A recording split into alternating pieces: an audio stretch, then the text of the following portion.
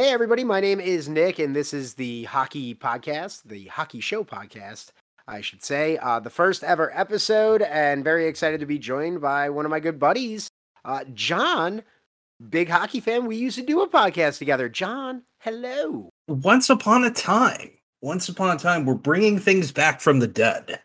Yeah. Little Mermaid's big, Mortal Kombat movie, lots of other nostalgic things I can't think of off the top of my head. So we are cashing in. Yeah, it's we're the top. We were just kind of coming back. This is our requel. It's a reboot sequel right here of an old hockey show we did when we both worked in sports talk radio.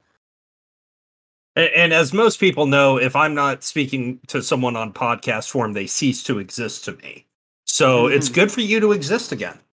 Yeah, I know. You as well, even though we got Snapchat streaks that still are going strong and pretty much talk every day. But yeah, it's official again because we're back in the podcast form. And I can see you, which is just totally like mind-blowing these days. Yeah. Well, in the last couple of years, we all got really good at using technology for things like this, I feel like. Yeah, and that's why we're able to podcast from two separate states again, which is pretty yes. Fun. But I don't think anyone's here to hear about that or hear about the origin stories or the nostalgia. No. This isn't our origin story and how we became the Joker before part 2. This is about hockey. We are both huge hockey fans. We were in the same fraternity. We went to the last Ranger Detroit Red Wings game at the Joe together. We've been through a lot. We covered the Norfolk Admirals when they were actually an AHL affiliate, not an ECHL affiliate. And we figured, why not talk the lovely sport of hockey, and why not get into a season preview in this first episode? So that way, at the end of the season, you can look back and go, wow, John and Nick are really smart at hockey. Absolutely. We personally guarantee all of these predictions to come true. This is a spoiler alert. Yeah, but basically, when we put something together like this might as well be the script for the season. God, that's how good we are at this. You have a book of notes, and I just have a notes on my phone. Every team, notes from every team on my phone. So, I did want to hit, though, before we get into the season preview, I wanted to get your thoughts really quickly. 2 other pieces of hockey news. Matt Barzal, 8 years, $73.2 million deal, staying with the New York Islanders.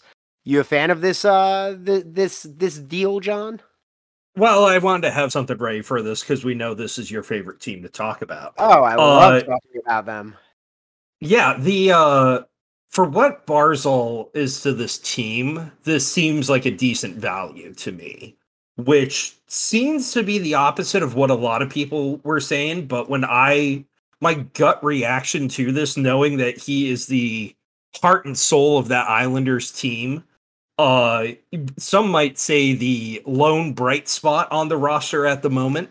I thought that was pretty fair of him to do 9.5. Realistically, if you put him out on the open market, he probably would have gotten a lot more than that. And of course, the big difference for it all being that this signing comes with news that the salary cap gonna jump up in a couple of years here. So I feel like he will age very well into this contract. Yeah, he's 25, and at that little over $9 million hit, you're right. As he ages into this deal, when that cap jumps up in like 2 years or so, this is going to look good on the back end of the deal. 8 years at 25.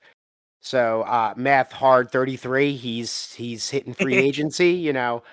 That's a great deal. For what is essentially their first line center, their top guy.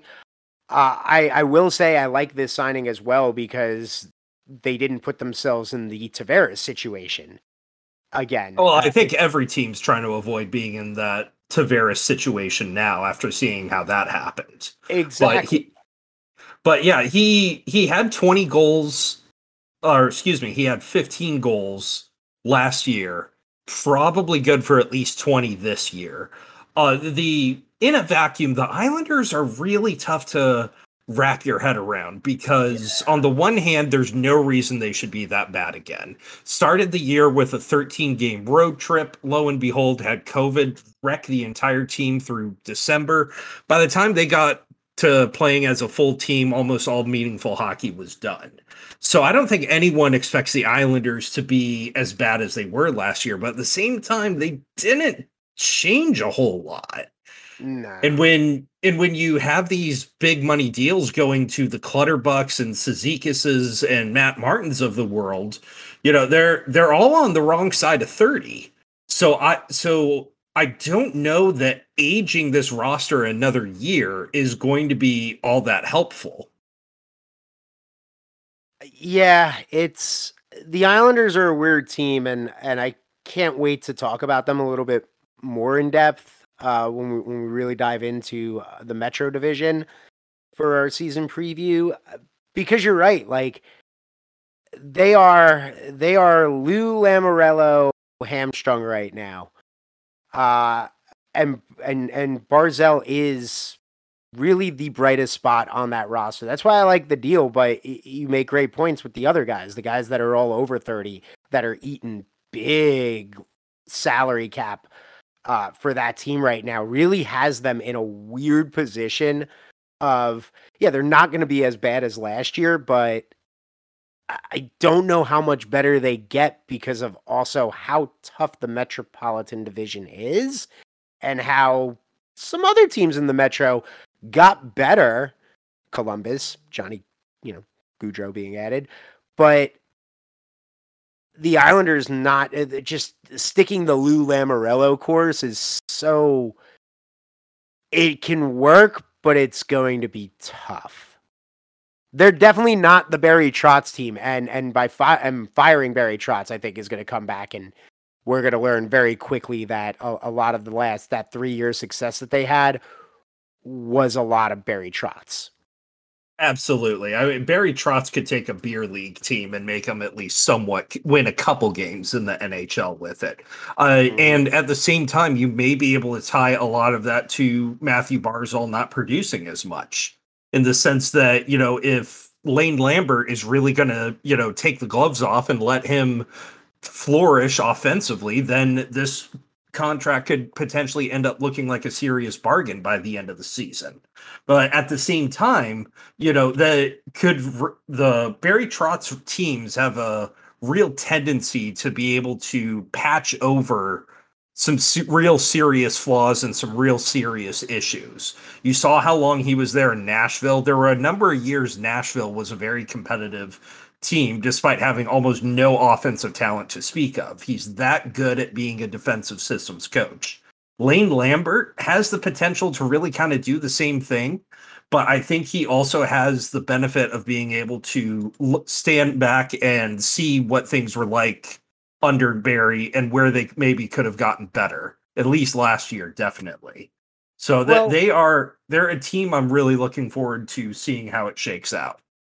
Well, I think last year you hit it. It was that ridiculous, unfair, what the hell is the NHL doing, the schedule maker stretch of they don't play a home game for like 20 games and then getting struck with COVID right when they get back home and it takes everybody out. But at the same time, for me, it really is, while a lot of teams in the East got better, Ottawa as well, another team that, got better in the East side of things as opposed to the West. I think it's just a harder path for the Islanders to be a good team. They're going to have a lot more competition than they did during those Trotz years. And I think Lou is also not somebody you can trust when it comes to those new coaches. This is a guy that I legit, before we did this show over the summer, I told you when we were talking about it last year, I said, oh, this is going to be the Islanders missing the playoffs is going to be the excuse Lou Lamoriello uses to fire a great coach. Joking. And then the son of a gun did it. He actually fired a coach that has won the Jack Adams Award, that is one of the best coaches in the game and could turn any team around. He could maybe even make the Coyotes somewhat of a contender. That's how good of a coach he is. And he fired him. And I just don't trust Lou when it comes to a coach, because if they get off to a start like they did those first 20 games, I could see Lou pulling the, you know what? It's time for me to get behind the bench and already fire another coach. Wouldn't it be the first time? I halfway expected that out of Lou. And to a certain point, you can see it as a strategic move, because if it's been known for a while that Lane Lambert was the next head coach in waiting. Someone was going to hire this guy.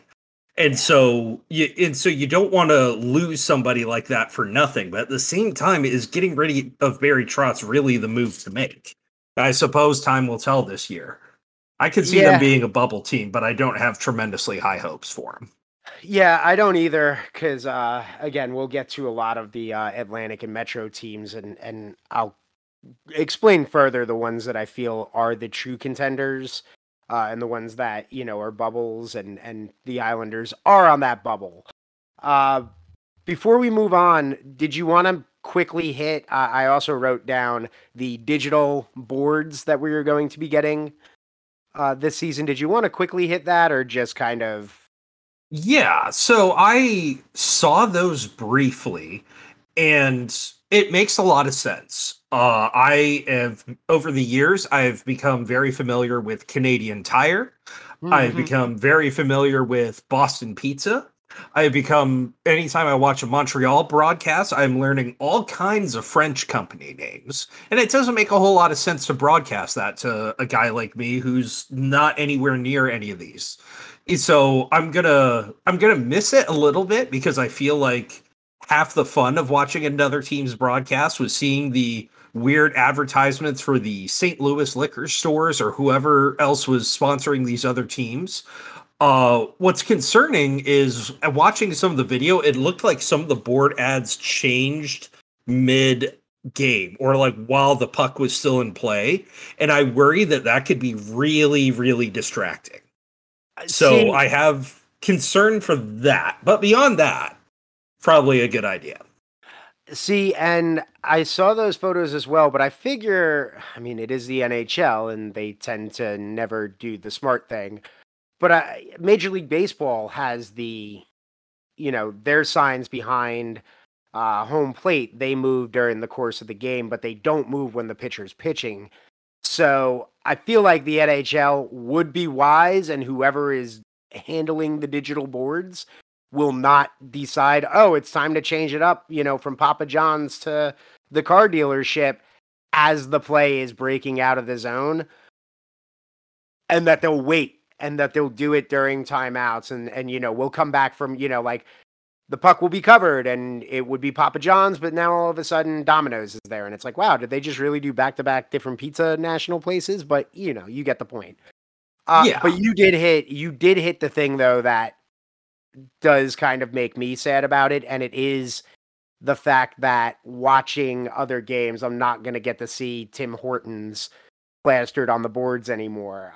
I'm not going to get to see what these other cities have to offer. And that's a little upsetting, because it's just fun to see what they have on their boards, who they're advertising. Maybe it opens my eyes to something. Seriously, if it wasn't for watching like Maple Leafs games, I would never have known about Tim Hortons. And when I came to visit you in Columbus, wouldn't have been losing my mind to get to Tim Hortons. Like, it's because of all the Canadian hockey I watched, seeing that and being like, I want Tim Hortons. I need Tim Hortons. I call myself a hockey fan, and I've never had Tim Hortons. And I have, and it's Tim Hortons, man. It's, it's there. Next time I'm up your way. Decent coffee, substandard food. Exactly. Just like Sheets. Exactly. Yeah, and I'm curious from the hockey business standpoint to see how much this opens it up, because obviously if I'm watching Red Wings broadcasts, then they are going to be cycling through the standard, Bell Tire, Little Caesars, everything that you usually see in any sort of Michigan broadcast. But I wonder how much it's going to get localized, in the sense that, do you have the ability to, if somebody's watching from Maryland, they have an ad for Green Turtle, but if that same person is watching the same game in Toronto, they have that Tim Hortons ad. You know, yeah. and it does that limit itself just to North America? Can you start selling sponsorships to Swedes or Finns or the Danes watching the game overseas and stuff like that? It could open up a whole lot of other stuff with that. And when they said you can't tell the difference between that and the actual boards, they're right about that. Looking at that, I couldn't tell the difference until it changed. Yeah, it's not overly distracting. It's not like when they first introduced which now we're all accustomed to, the advertisements on the glass behind the goalie's net where they started doing that. That was very abrupt and very like, what the hell happened to my sport? And I kind of get it. But yeah, this is very small. This is not a big change. I do think it's kind of cool because I did see that they said like, so for those of you who do not know, as new inductees to John and myself, I'm a Rangers fan. So when I'm watching the Rangers play Philly, like I guess on my broadcast now, instead of getting the Wells Fargo ads that dominate Philly, Chase Bank will be able to be advertised on the Ranger broadcast then.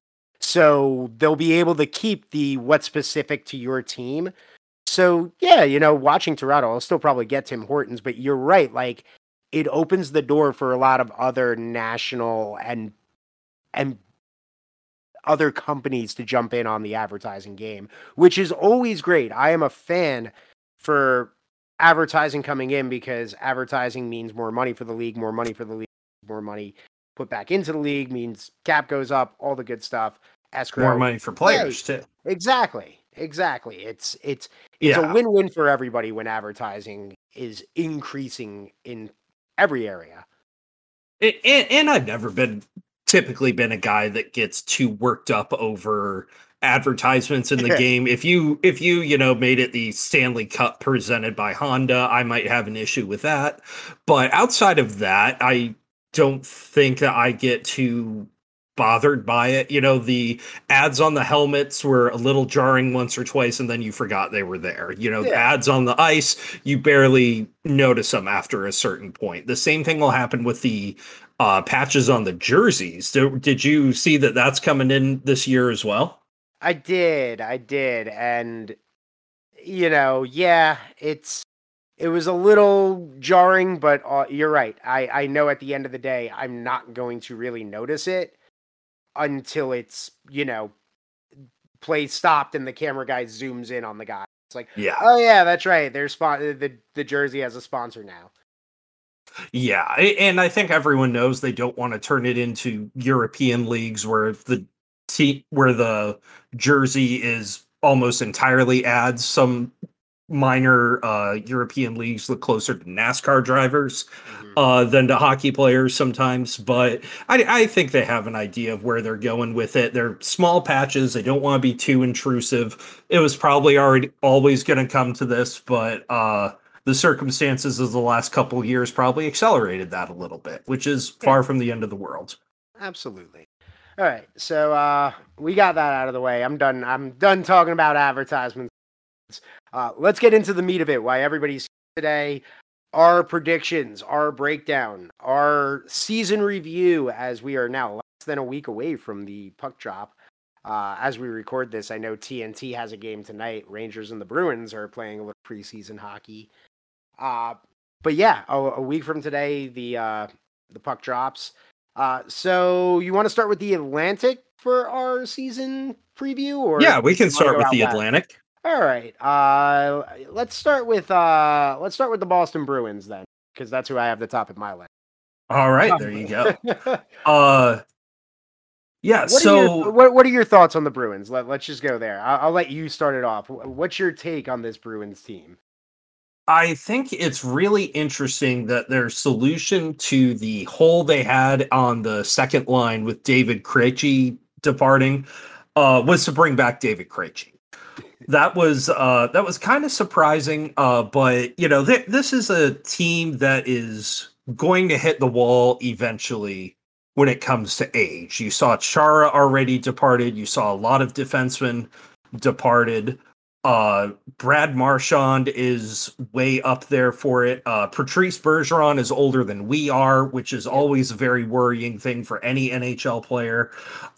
So you got to wonder at what point do they really start to fall off. And I think that the improvements you saw teams like Montreal and Ottawa and teams like that made are going to make this a really difficult division to compete in.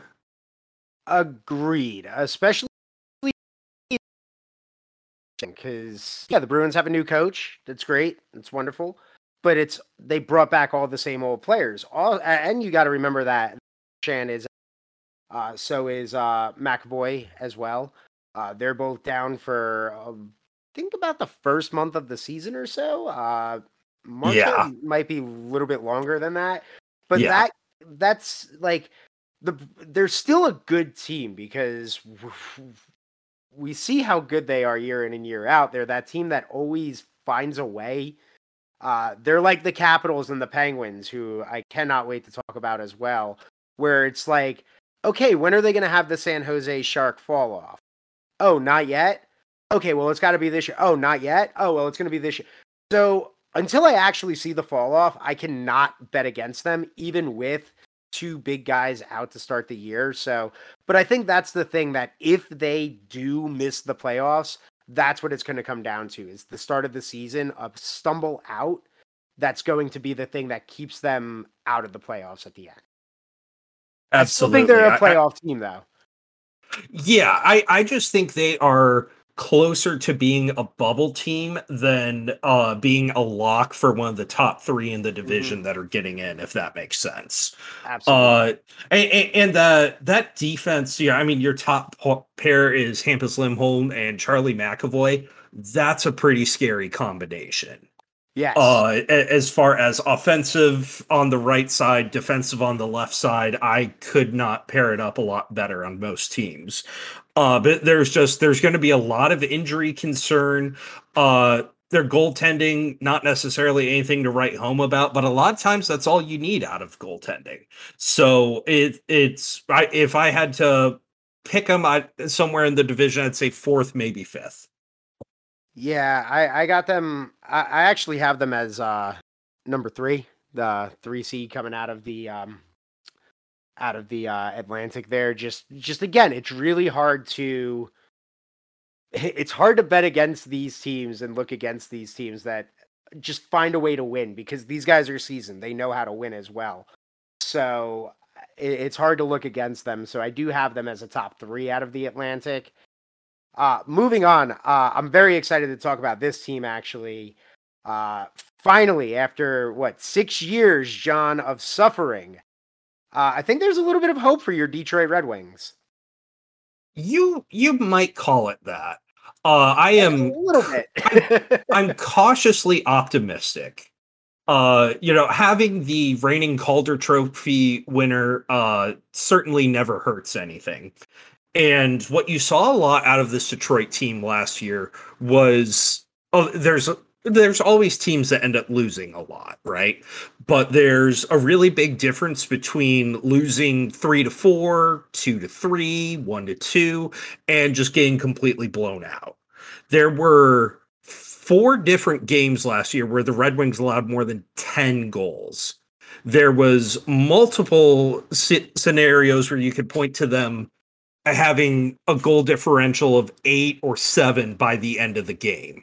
There was all kinds of different concerns there. So you really saw Steve Yzerman, I think, just kind of say, to hell with this. This isn't acceptable. We're going to show this isn't acceptable by replacing half the damn team with free agents. Now, not all of these moves were created equally. Andrew Kopp, love it. Really increases the Michigan per 60, especially since he was product of the University of Michigan with his buddy Dylan Larkin. So you love to see something like that. Ville Husso for a third. I'll take that all day, especially knowing how many teams change goaltenders this offseason. You can't be mad at that. But then you start to see some deals like Ben Sherratt for 4 years, a shade under $5 million, and wonder where everyone's head is at with that? Or could you just get to the point where you couldn't stop signing people this offseason? The big theory that a lot of Red Wings fans have said about it has been that they got pushed around too much in front of their net last year, and someone like Ben Sherratt just comes in to hurt people, which he's being compensated very handsomely for. But at the same time, I would like him a lot more if he wasn't slotted in to be a first pairing guy. So maybe that'll change as the year goes on. I don't really know. But I'm more excited for Red Wings hockey than I have been in a couple years. Still not sure they're a playoff team at this point, but they're going to be a little bit more respectable, I think. Yeah, this team is definitely going to be better. Finally, Yzerman. That's what I mean by that, is that if you're a Red Wings fan, you should be cautious but optimistic and very excited about where the team is right now, because everything you just mentioned, that's an offseason that indicates, okay, we're ready to take that next step. We're ready to start competing again, to put a team out there. We're not tanking. We're not doing what, the Chicago Blackhawks are up to right now, and a few other teams, because it's a really good draft coming up. 3 potential game-changing franchise players. That's going to cause a fun chase to the bottom. But yeah, it's a new day. There's a little bit of light finally coming to the Red Wings organization, and I don't think they're going to be a playoff team because they're not ready to take that step this year. But they're going to be a team that you don't want to play. They're going to be a lot harder to face. They're going to be more competitive. I really do love the Cop signing for you guys. What he did in New York in that playoff run last year really showcased the type of player that he could be. So he's a good second line center, guy that could play wing as well. And really, there's just a solid team there. Not a playoff team yet, but a very solid team that is going to be fun to watch. And from the outside looking in, I think a real interesting thing for people to watch with the Red Wings this year is what happens with Tyler Bertuzzi as well. It's been covered to death, so I don't really want to hash too much of it out, but he is the only player in the NHL to not get vaccinated, which meant he could not play in any games that took place in Canada last year. So far this year, I do believe that restriction has been lifted, so you got to believe that makes him a little more valuable. I know teams like Toronto were always sniffing around him, trying to see if there was a way to pry him loose. He's got 1 year left on a $4.75 million contract, and I think it would be really interesting to see where he ends up, just because by the time Detroit's competitive, I don't know that he'll be at the age that he'll be a huge contributor to that. He's how old is he right now? 27. Yeah, so you're looking at having to give him at least a 5-year deal when he's turning 20. And he's a UFA next year, so yeah, 5 years, so you're looking at about 34, 35 he's there till. I mean, those first 3 years of that deal will be, you're getting pretty much the rest of the prime. After that, it gets a little hairy, but it's Detroit's Kreider situation. You have a guy where it's going to take $5 to $6 million to lock him in. It's going to be a few years. Do you want the last 3 years of that contract? Do you think that it's something that you can live with, something you can move? Or do you try and move him for something at the deadline? So it will be interesting to see where they're at. Because I think if you're sniffing the playoffs at that point, maybe sitting at 11 or 10, 5-6 points back, I don't think you make that trade. I think you try and either stay the course or maybe do that like low end ad of like, we gave up a 6th-round pick for, the spot player for the 3rd line right winger or whatever, the 4th line guy, the Brendan Lemieux style player. Where, we made a move, we're competitive, but not really jeopardizing the future. Yeah, that's good. It's going to be interesting. Yeah, for sure. let's take a look at the Florida Panthers, which I think are going to be one of the more interesting teams this year. I just want to say they're going to still be an extremely fun team to watch, but I think they are going to see a massive drop off this year. I think they won the Brady Tkachuk trade, but I also think that this team, their goaltending is just so old and questionable. The blue line is weak, and it could all fall apart so quickly, especially with teams like Detroit not being more. It'd be harder for the Panthers, and I actually think they're going to take a drop to where they end up being one of the wild teams this year. I think they're a playoff team, and they're going to be super fun to watch, but that defense and goaltending is so questionable. Any sign of fracture is going to be the downfall of Florida. So here's a fun thing for you. Gustav Forsling. How did he end up on the team? I don't know. He got picked up off waivers, and he's going to be one of their starters. That tells you a lot about the Florida Panthers defense in a nutshell right there. Yeah. To what you alluded to, the goaltending is Sergei Bobrovsky at $10 million a year, and Spencer Knight, who is coming off the last year of his entry-level deal. So that is 13% of your cap that's taken up by goaltending. And by the way, Spencer Knight's extension hasn't kicked in just yet. And so, with the extension, it's like $5 million, right? Yeah, it's 4.5 for 3 years. So the Florida Panthers are really good. I feel like a question that summarizes them can summarize a couple other teams, which is, can you outscore your problems? And when you have Matthew Tkachuk, Alexander Barkov, Sam Reinhart as your top line, you might be able to. I think depth becomes an issue for them the more you go through their lineup. They have a few really talented people as you go through, but whether or not that'll be enough to be elite competition, I don't know. But just from an age standpoint, I kind of like them better than Boston. So I have them finishing third in the division. So we just have those two flopped. And Matthew Tkachuk. I think I said Brady earlier. There's too many of them. There's too many of them. There really is. It's like the NHL is this weird, insidious league. All right. The Ottawa Senators. They got DeBrincat. They got Claude Giroux. They got Cam Talbot. I think they're a team that can compete for that 8th spot. I think this is a bubble team this year. I am actually really thoroughly impressed that Ottawa has come out swinging this offseason to improve and to become a good team, because it's felt like for a long time they're there.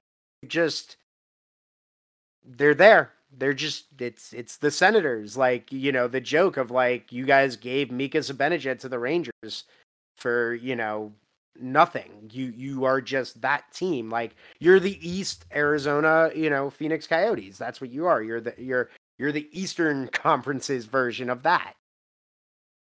But that is a really good analogy for what that team has been for a really long time. Yeah, but this was an offseason that indicates to me that they don't want to be that team anymore. That they want to compete, and they think that they can put out a team that can compete. The 3 guys I just mentioned, Cam Talbot, solid goalie. He's a solid goalie. He can put up, he's going to have some hot streaks. He's going to have some cold streaks, but he can keep you in games. Giroux, good player as well. DeBrincat, good player. Like, I really do like what the Ottawa Senators are putting out there this year. I cannot commit, though, to them being a player team. Yeah, it's really tough to say if they're going to be on that cut. I think them, Detroit, and Montreal are all going to be competing for that same last wild card slot, and they're also going to be competing against the Metropolitan Division, since those are wild card slots. So who knows how that'll end up shaking it out. But there may not be a team that improved more than Ottawa this offseason. One thing that I think really gets looked over for them is their defense has a lot of the old guard there. Nikita Zaitsev is there. Travis Hamonic is there. But they also have Thomas Chabot, to where if you told me Chabot would come out and win the Norris Trophy this year, I'd be a little surprised, but I wouldn't be as surprised as if Mark Stahl won it or something like that. He's a very underrated defenseman. He really had a chance to come into his own the last couple of years, especially on the power play. What is really going to hurt them to start the year, I think, is the fact that Cam Talbot got hurt in a preseason game. So it's going to be interesting to kind of see what they do with that. But they still have a little bit of cap room. So if they went out and grabbed someone to kind of bridge the gap, I wouldn't be all that surprised to see that move made. Yeah.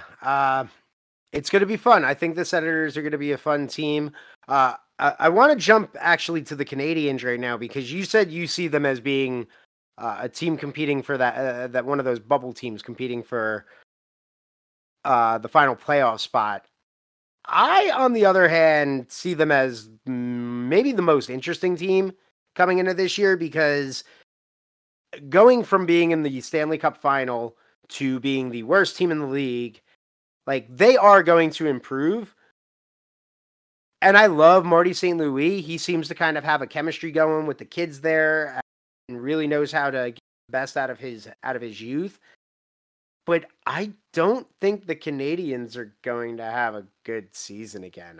I think that year that they made the cup run was simply because it was the COVID year. All it took was a global pandemic for them to really be competitive. And don't forget, a division where a Canadian team had to make the conference finals. Exactly. And the Leafs still couldn't make it out. But it's what really stood out to me was some of the acquisitions they made for a lot younger players. Nick Suzuki's going to be the captain going into this year. For a younger guy to be a captain like that shows a tremendous amount of faith in those sorts of players. Kirby Dach, who maybe started off kind of disappointing so far, he's there. Jake Evans. Don't forget, they had the first overall pick last year with Yuri Slafkovsky. So this is going to be his first year there. And Cole Perfetti Cole Caulfield still hasn't totally come into his own.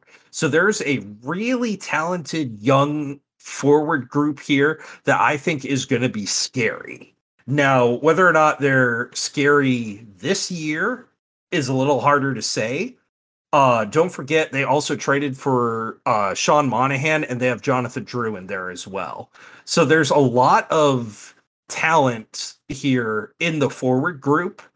The defense is, maybe good enough.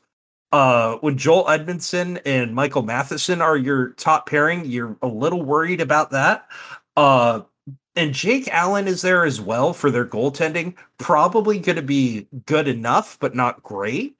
But I don't know. The way this bounces out sometimes, I think a lot of people are sleeping on Montreal, and they could end up being in that bubble as well. And consider me one of those people sleeping on them. I have not been, even the cup run, I have not been impressed with what Montreal has put out there for a while. Let's jump into a team let's jump into the Tampa Bay Lightning. Let's just do it. Let's go for it. This team's good. They're still good. They lost a playoff series finally, but it was the Stanley Cup final. And they didn't go out easily. They have the best goaltender in the world. They're good. They have some of the best defensemen in the world. Yeah. Lost a lot of depth in the offseason, though. Anytime you got to turn around and trade someone a couple days after the Stanley Cup final, like they did with Ryan McDonough, that hurts a little bit.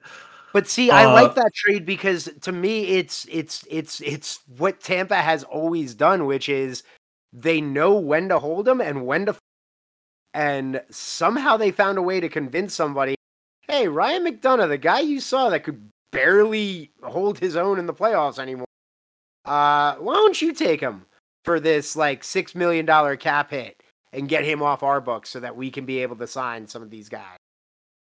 Like, no, everybody should have hung up on Tampa when they said to make sure that they couldn't re-sign people. But no, Nashville came along and went, yep. You will, there's never a time where you see GM stop helping teams in bad cap situations, except maybe Edmonton this year, but we'll get to that.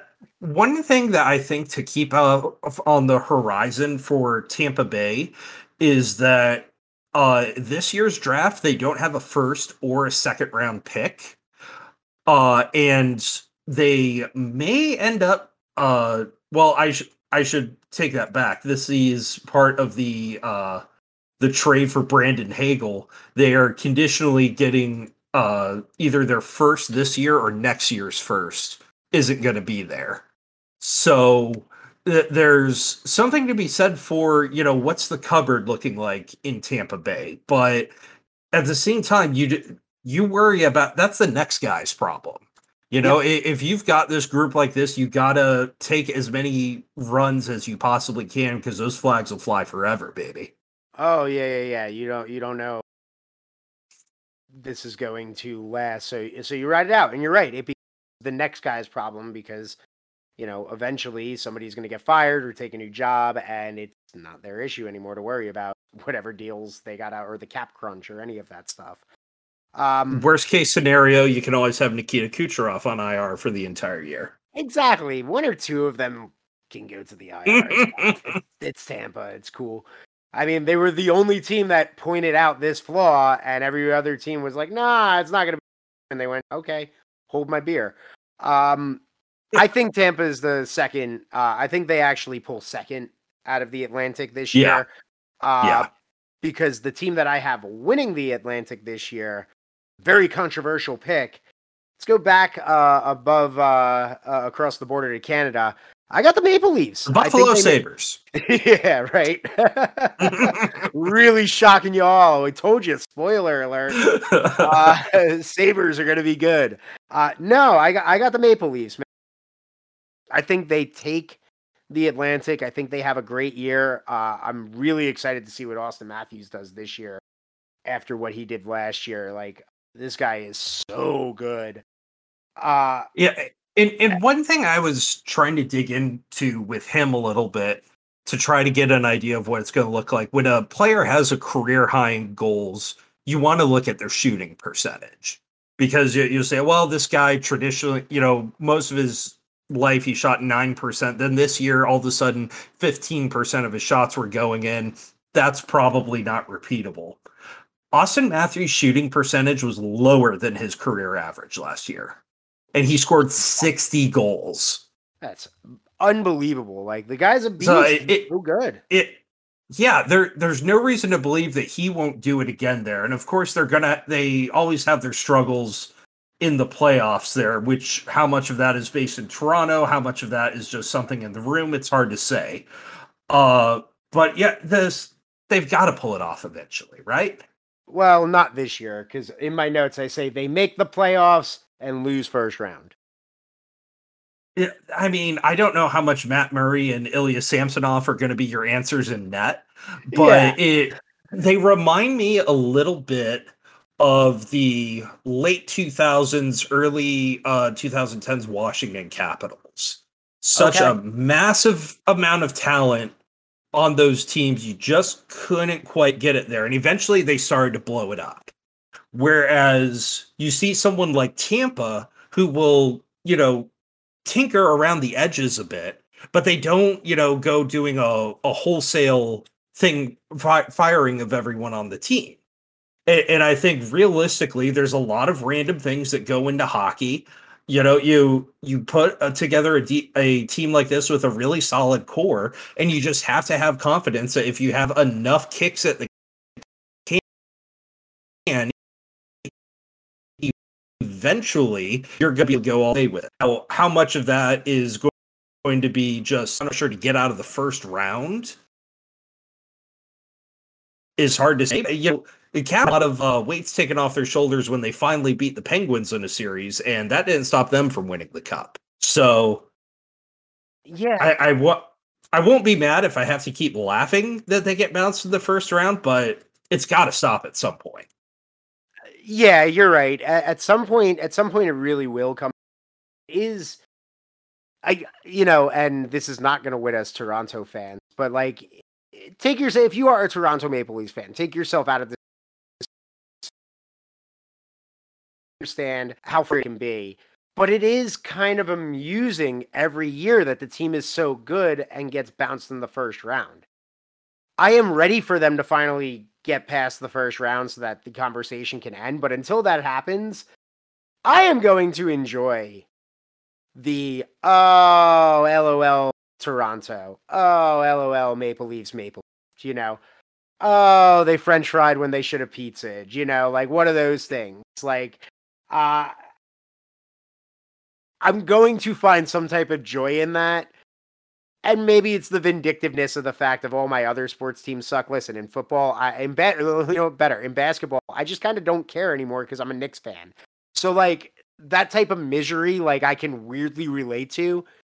So seeing somebody else in misery makes me go like, you know what? It's not all that bad. These are my people. Yeah, I feel you, Maple Leafs fans, but I also kind of enjoy the misery of every year the first round bounce. But yeah, the year that they do finally get past the first round, that is the year everybody's eyebrows should be raised. Because you're right, once the monkey's off the back, once the weight has been lifted, that's going to be a scary team. Like, yeah, if they can get past there, that it's going to be hard finding a team that'll stack up to them. Yep. All right, let's wrap up the Atlantic with the Buffalo Sabres. They'll be better. That's what I got. They'll be better. Yeah, well, for Buffalo, my notes are tried nothing, all out of ideas. They didn't change a ton from last year. They have $20 million in cap space. They have 3 picks in the second round already next year, and I wouldn't be all that surprised to see them acquire some more this year. Out of teams that you think are bottoming out to try to cash in on a really strong draft class, Buffalo should definitely be on that list. Yeah, they're not hiding it, but they're also weirdly not like other teams that are just making it so clear that that's what they want to do. Yeah. But yeah, but they are just inherently going to be better because I weirdly think the Jack Eichel trade gave them a little more of the depth. It's something that I argued years ago that I will admit I was completely wrong about when we first did this show, or version of this show, when I said that the Capitals should look into trading Ovechkin because of the fact that you would yield such a great return of depth and everything else to go around the team. I was very wrong with that, but that has worked out for Buffalo in the sense of they didn't need Eichel. They didn't need the star. They needed a lot of other pieces to round out the team. And those pieces they got, which has now hurt Vegas, but has helped Buffalo. And it's hard to say, you know, I don't know that Jack Eichel is single-handedly tanking Vegas, but I think we'll get to them. But yeah, there's a lot of, like, Buffalo is almost kind of a death by 1,000 cuts kind of situation. You gave $9 million to Jeff Skinner based on one good year that he had with Jack Eichel as his center. You have Kyle Okposo is still somehow in the league, is making $6 million. Yeah, I mean, there's a lot to be excited about this team. It just isn't going to be ready anytime soon. You know, your Tage Thompson, Dylan Cousins, Peyton Krebs, Jack Quinn, all of these players have a lot of potential, and they all come off their entry level deals at different years. So it's going to be it shouldn't be as difficult to manage the cap around them. You can take Kyle Okposo's $6 million, throw it at Dylan Cousins, and probably have a little left over. But then beyond that, you really got to wonder about goaltending for them as well. They traded for Ben Bishop, who is constantly injured. I don't know if he's ever going to play again. Yeah. Craig Anderson's on that team. Craig Anderson is 41. He's not quite the Mike Smith experience, but he's not too far off from it. What I was going to, I know Buffalo. I know they have one young goalie in their prospect pool, but I think they might have two.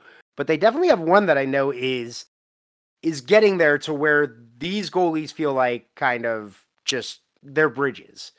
They're the bridge to get you to that. All right, here comes our young kid. Now the weight's on you. Take it over. And goalies in the NHL are either going to succeed or they're going to be a bust. So you never know. Nobody knows how a goalie is going to pan. Very few that you can look at. There are very few John Gibsons of the world where you go, yeah, that guy's going to be a star. Like, he is a good goalie, just on a bad team. So yeah, it's the Sabres are going to be the Sabres, man. They're gonna end up with a good draft pick. I'll tell you a lot better about them if you had a top pairing of Rasmus Dahlin and Owen Powers, but I'm pretty sure they both play the left side, so I don't know that will be in the cards. I think maybe Dahlin can play the right side, but I don't. From what I read, they haven't deployed him like that in the preseason, so that's no good. All right, let's move on to the Metro now. All right, who do you want to talk about in the Metro? Let's start off with the team I think is going to win the Metro. A team that got veterans for practically nothing in the offseason, and that's the Carolina Hurricanes. This is a good team. I know Brett Burns probably doesn't have a lot left in the tank, but it's still an improvement for that team. I know if we're weighing Tony DeAngelo and Brett Burns, and I hate giving Tony DeAngelo any credit, but he's probably a better option there. But, Burns isn't bad. You're going to get a good year out of it. They got better, man. They got good. And they were already good. Yeah, they're top to bottom. There is not a lot of weaknesses on this team. And I'm saying that not considering Max Pacioretty's Achilles injury or the fact that they still have Jake Gardiner for another year and he's injured too. But yeah, when you have a top line that has Aho and Svechnikov on it, and you're almost bummed out that there's only one puck because they could pass to each other for their entire careers in a very Kane and Taves situation. I think is a really fair comparison. So you saw them tinker around the edges a little bit, in the sense that they have Kotkaniemi, who's probably going to slot in as their 2C in place of Vincent Trocheck, which will probably be fine. I am fascinated to see what Brett Burns is going to end up like here. Yes. Because just the fact that you got him for nothing, he was in a situation in San Jose where he was struggling a lot, but at that paycheck had to be the top guy. And frankly, there's nobody else there. Here you can roll out Jacob Slavin with, Joe Pesci, with Calvin DeHaan, with whoever. And Brett Burns doesn't have to be the guy anymore, which could almost free him up to be your power play quarterback or something like that. Yeah, he's definitely going to get at least start on the power play as their PP QB. But you're right, he's weight is lifted. He doesn't have to live up to that contract that everybody in San Jose basically got if they were over the age of 35. So yeah, it's I'm very excited. I hate saying I'm excited as somebody who is a fan of a team, in that division, but they're a good team, man. They're going to be challenging. They're going to be a tough team this year, that's for sure. Yeah, they were my pick to come out of the East last year, if I'm being honest. But yeah, it didn't work out quite that way for me. Nope, it worked out better for me. Let's talk about the Columbus Blue Jackets. One player can change everything for a team. Johnny Gaudreau, I don't think is that guy. He's a great player, but I don't think he moves the needle enough for Columbus. They will be better. But with everybody else in the Metro, with Carolina, with Washington, with Pittsburgh, with the Islanders this year, the uncertainty with them, with the Devils as well, I think it's going to be too tough for Columbus to overcome some of the teams that are just slightly ahead of where they are. Yeah, and when you started off with saying, one player can change a team, I wanted to say, can they though? And if there's any team that knows that lesson, it's the team that had Rick Nash for all of his prime years and didn't sniff a playoff victory during that time. So don't get me wrong. If you have the chance to add Johnny Gaudreau to your team, you add Johnny Gaudreau to your team and you figure out the rest of it later. My big concern for them, aside from their defense being a pretty big question mark, is the goaltending. They're coming back for another year of Elvis Merzlikins and Jonas Korpisalo, who are both below average performers there. And again, can you outscore your problems? Not when all of your talent's on one line, more than likely. Now, what I would foresee being an issue with them is you're probably going to play Johnny Gaudreau on the left side with Patrick Laine on the right side. And the question will become, who do you put in between them?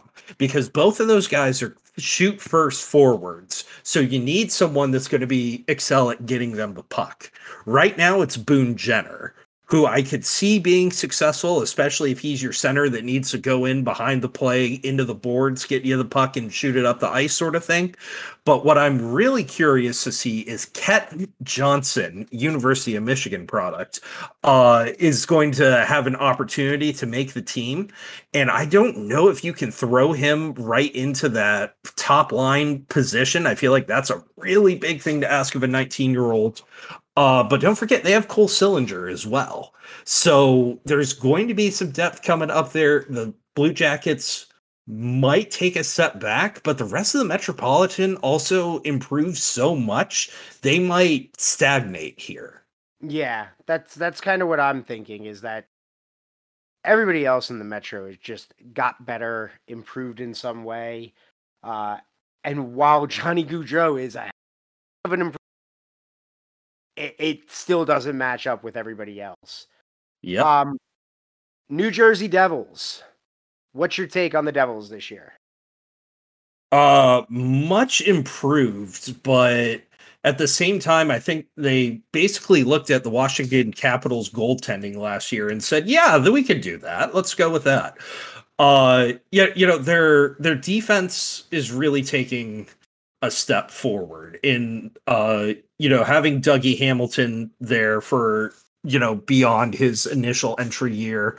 You're going to have Severson there, Graves. There's a lot to like on that defense. It's not going to be, world beating, but it doesn't necessarily have to be just yet. You have some people that have been around a little bit, like John Marino and things like that. But I question any team that has a tandem of Vitek Vanecek and Mackenzie Blackwood. Yeah, the goaltending is the thing that does it for me as well, where I'm like, oh, man, that's a very interesting tandem you got. But I still think that this is a team that's going to be better. I feel like they've been underperforming, and their kids are going to have to. This is the make or break year for some of them. where do they take the next step? Does this team find ways to win, ways to compete a little bit more, and stay in the race throughout the year? I think that they're a good team, but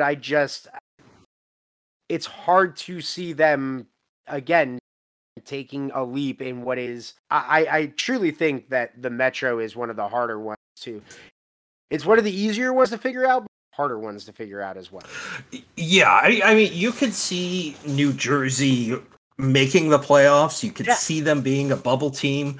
What I think and I can see bottoming out. Yeah. What I think was a sneaky good move by them this offseason is they signed Andre Palat. Now, you and I naturally have a lot of love for any former Norfolk Admirals that we come across. And as much as I roll my eyes a lot at, the rings in the room sort of concept, going out and getting a guy like that isn't completely ancient and decrepit at this point is a really strong move by the Devils. I think a little bit back to Edmonton when it was Ryan Nugent-Hopkins, Taylor Hall, all these young guys without anyone to really, show them how to take that next step or teach them how it's done. And Andre Palat might be perfect for something like that, considering all of his success in Tampa Bay. Yeah, it's they've got the guy in the room now, and that's what I mean is it's for me they are will they finally take that next step? Will they progress forward, or is this team going to kind of be looking at themselves at the end of the year? Build, but we've got Hughes, and Hughes is starting to get a little bit closer to, everybody's now a year older, do we want to wait till 27 for Jack Hughes? Like something along those. So Devils are going to be an interesting team to watch. We kind of hit on it earlier. The New York Islanders. I think this is a very interesting team to keep an eye on. Fired Trotz. I think that is horrible move. And kind of the traditional LOL Islanders type of move. Yeah, I feel like a lot of people don't call for Lou Lamoriello's job, whether that is out of respect or out of fear. I can't really say. But the fact that you had a lot of Islanders fans really calling for his head says a lot. The one bright spot that I can point to what Lou's done with this team is he has not surrendered a single draft pick for any of the next 3 drafts. So I think that if they are a bubble team, that gives them some options to try to tool up and maybe make that final push towards the end of the year. And if they are garbage, well, then they have the opportunity to maybe move a couple of guys and benefit from something like that. But this preseason, Zach Parise was being run in their top line. Which, hey, it's a preseason experiment, figure out what you got. But similar to what I called attention to before, Zach Parise is older than we are. Yeah.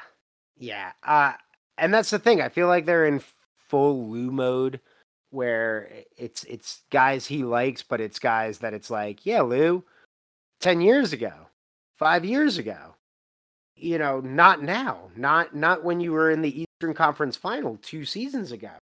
You got to improve. Like it's great that they have their draft picks, but again, you were in the Eastern Conference Final 2 years ago. You couldn't find a way to improve the team. It feels like they've regressed so much so to where I'm like, well, the next team we'll talk about, the Rangers, have clearly reached a point where they might have surpassed you now, and you've got to compete with teams. Yeah, might have. And you got to deal with the legacy teams that are there, like the Capitals and the Penguins and the Hurricanes, the ones that are just, no matter what, consistently solid every year. So I think the Islanders compete for the bubble but miss the playoffs again. And if that happens, I am so curious if Lou keeps his job, because how he has managed to keep it still to this point, I know I'm screaming, you were in the Eastern Conference Finals just 2 years ago. Still, I do not know how he's managed the job, because I think it was all Barry Trotz, and now that he's not there to cover his butt anymore, these decisions of not making the move, the secret signings that were never happening, all of these non-moves are going to come. You never moved the needle for us. You just kept it in one spot, and everybody else had passed on. Yeah, if you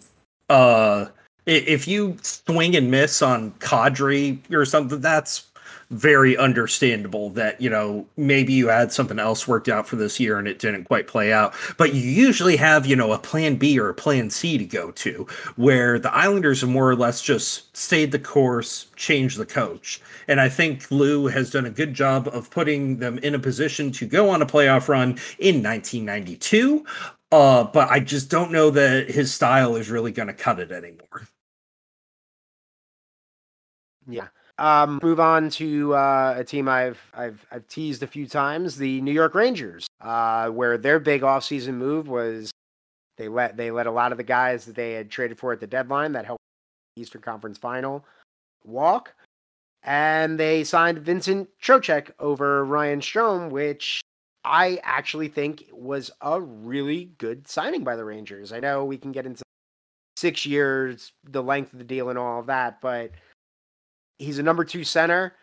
I think he offers better hands than Strome as far as scoring and as far as passing goes. He is definitely hands down now the best center that the New York Rangers have, and that is something that destroyed them last year. Over Zibanejad? Well, as far as faceoffs go. Okay. I should have clarified that. As far as faceoffs go, he is absolutely the best center they have now, because they struggled with faceoff. If you remember the Eastern Conference Final, they just got, I mean, they were getting annihilated by the Penguins, but it really, really just, they were able to overcome those deficits, where when you face a really good team, they were not able to overcome it there. So I think he helps them with the faceoffs. Penalty killer, power play guy. A good signing for the Rangers, but this is a team that, let's be real, is really going to lie off of Shesterkin.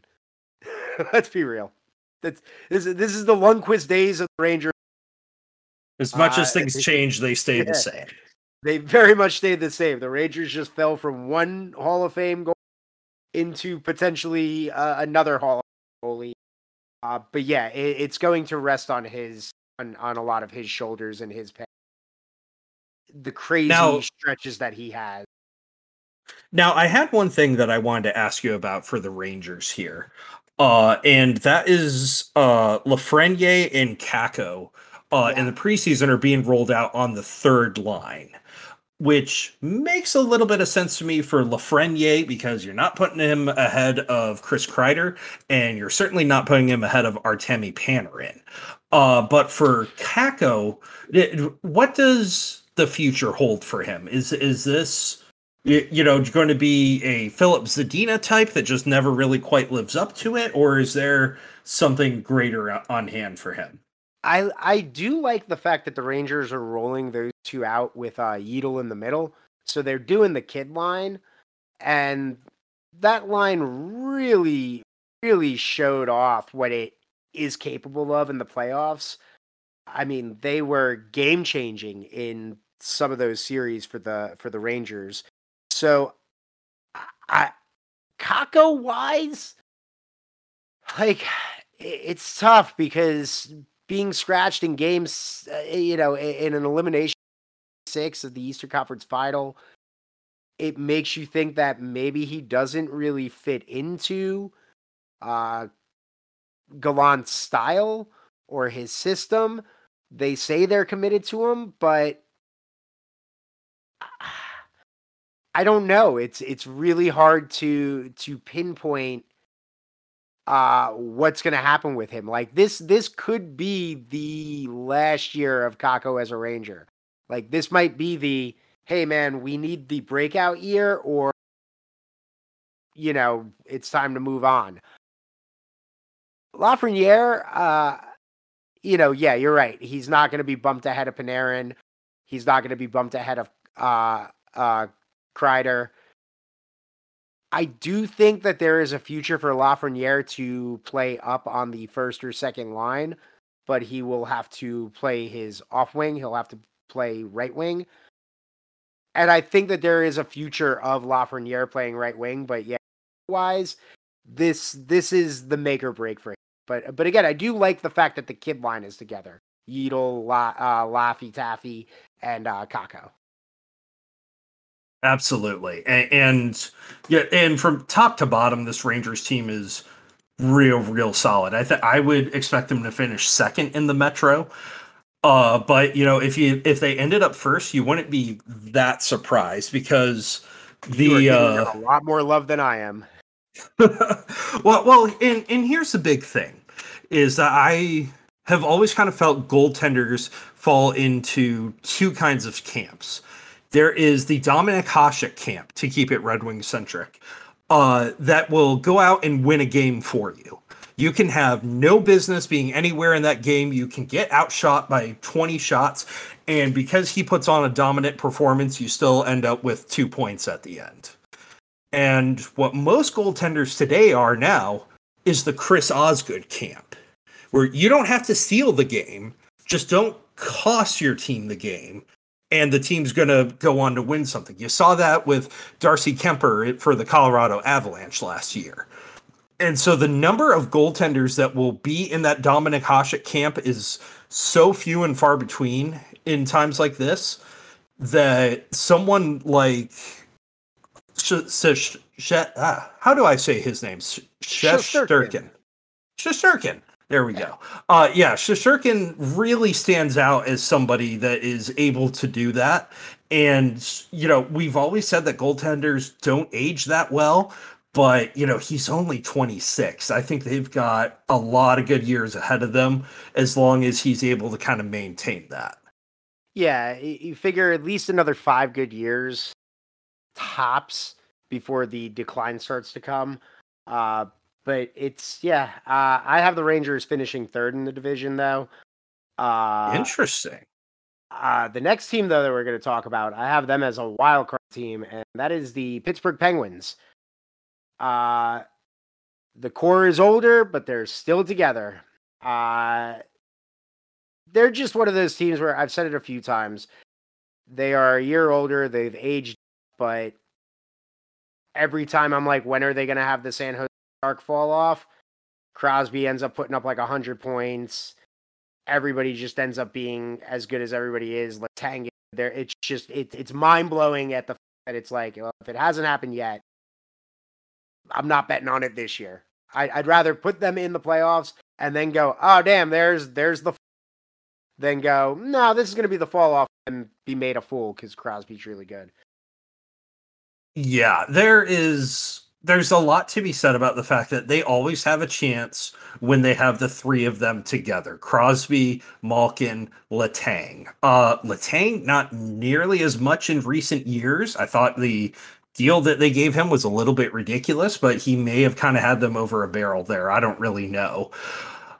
They've locked up a lot of the support players, and I think you and I are kind of the same mindset that it's never really the $9 or $10 million deals that sink your team, right? Because everyone's got that. And, you have McDavid, the other team has Matthews, cap wise, they almost cancel each other out.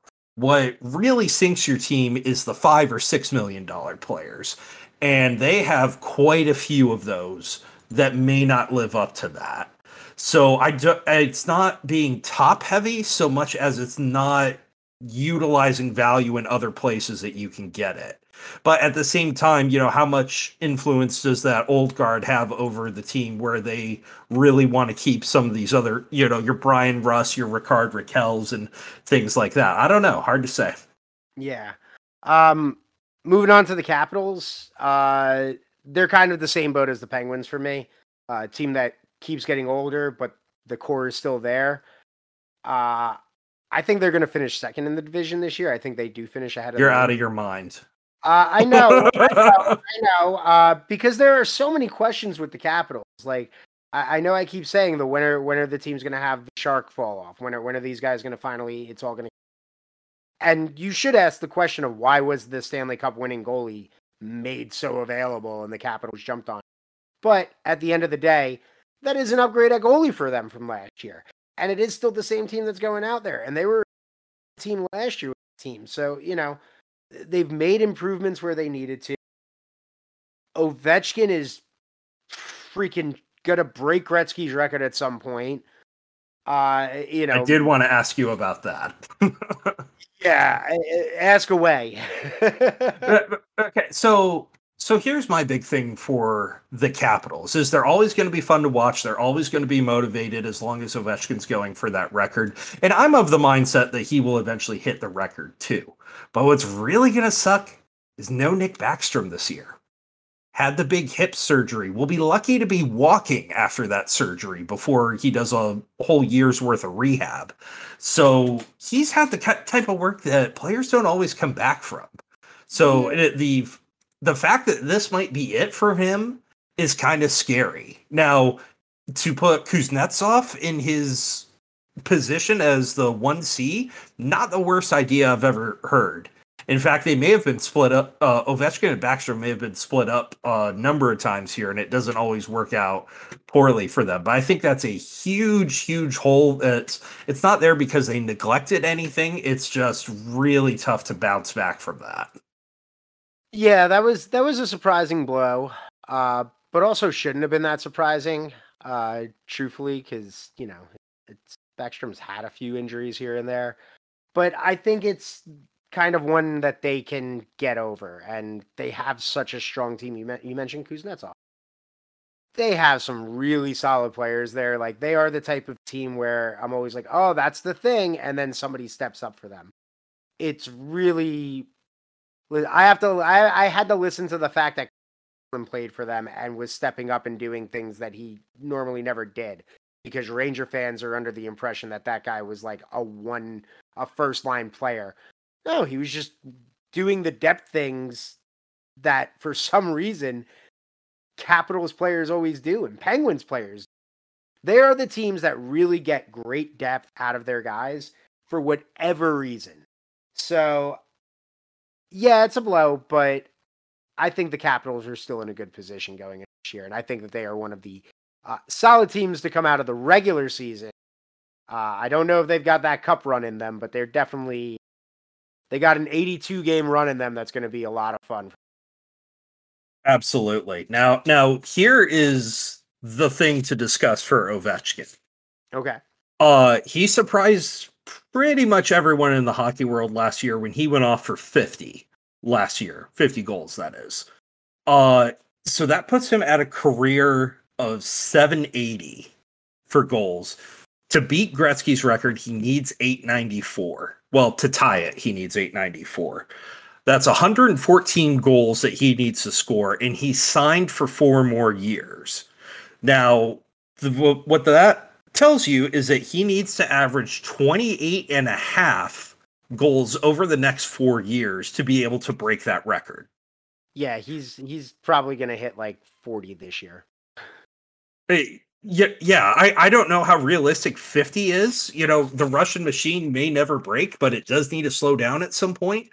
But it's hard. Sitting in his spot on the power play, he's gonna get 15 goals. And if he misses it, at the end of this contract, they'd be crazy not to sign him for another year or two to make sure that he gets it. So my question to you is this. He missed his entire rookie season because of a lockout. The 2012-2013 season, he missed half of that because of a lockout. Thanks. And then he missed portions of, I think it's safe to say, a quarter of one season, a quarter of another because of COVID stuff. All 3 of those added up. How close would he be to the record if he got to play that full set of it? Because I don't know that it would be enough for him to get to the record, but man, it might be really close. I mean, I feel like he would probably be within about 70 goals if he got to play a season and a half worth of games. Because you figure that rookie year, he probably would have had 30. what did he have his rookie year? Actually, I think it was like 30, right? 52. Oh, no. All right. I well understand. I buried him in wrestling terms. I buried him right there. Yeah, if he had 52 his rookie year, yeah, he absolutely would have been like this would have been it would have either been this season or it would be next year. Yeah. Like Yeah. that is crazy.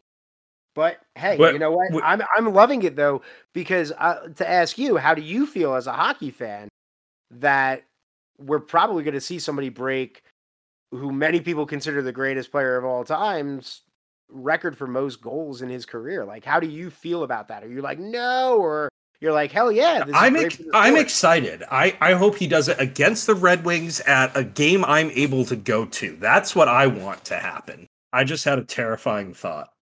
Okay. What if it's against Arizona? Well, all those college in the kids Arizona State time. Arena. The 100 college kids that showed up. The Greek life night is going. All right. Final team out of the Metro. I'll make it short and quick on them. The Philadelphia Flyers. My biggest excitement Less for them said, the better. Yeah. Well, my biggest excitement for them is just to see the John Tortorella experiment play out. Because you don't go out and get John Tortorella if you're tanking, right? You go get John Tortorella because you feel like that's going to get you over the hump. I just... And part of what they're going to struggle with isn't their fault. You know, Sean Couturier's out possibly for a very significant amount of time. Ryan Ellis isn't going to play a game this year. That's how hurt he is. Your defense is even Ivan Provorov, Rasmus Ristolainen, and Tony DeAngelo has, some good names to it, but then it just drops off a cliff for him. No one knows what to make of Carter Hart at this point. You had the first overall pick in, who was that? He ended up in Vegas, Nolan Patrick. But that just didn't work out. I don't know what this team's doing, man. I can't wrap my head around this. I can't either. That's why they are. I'm sorry if you're a Flyers fan. It's going to be a long year. And it's going to be fun for all of us on the outside watching John Tortorella freak out. And the first time they get blown out and somebody suggests going to Hooters after the game. And yeah, it's going to be, oh man. The Torts experiment is going to be a lot of fun because you're right. You don't hire. You do that if you think you can compete, and this team cannot compete. So yeah, it's setting up for bad.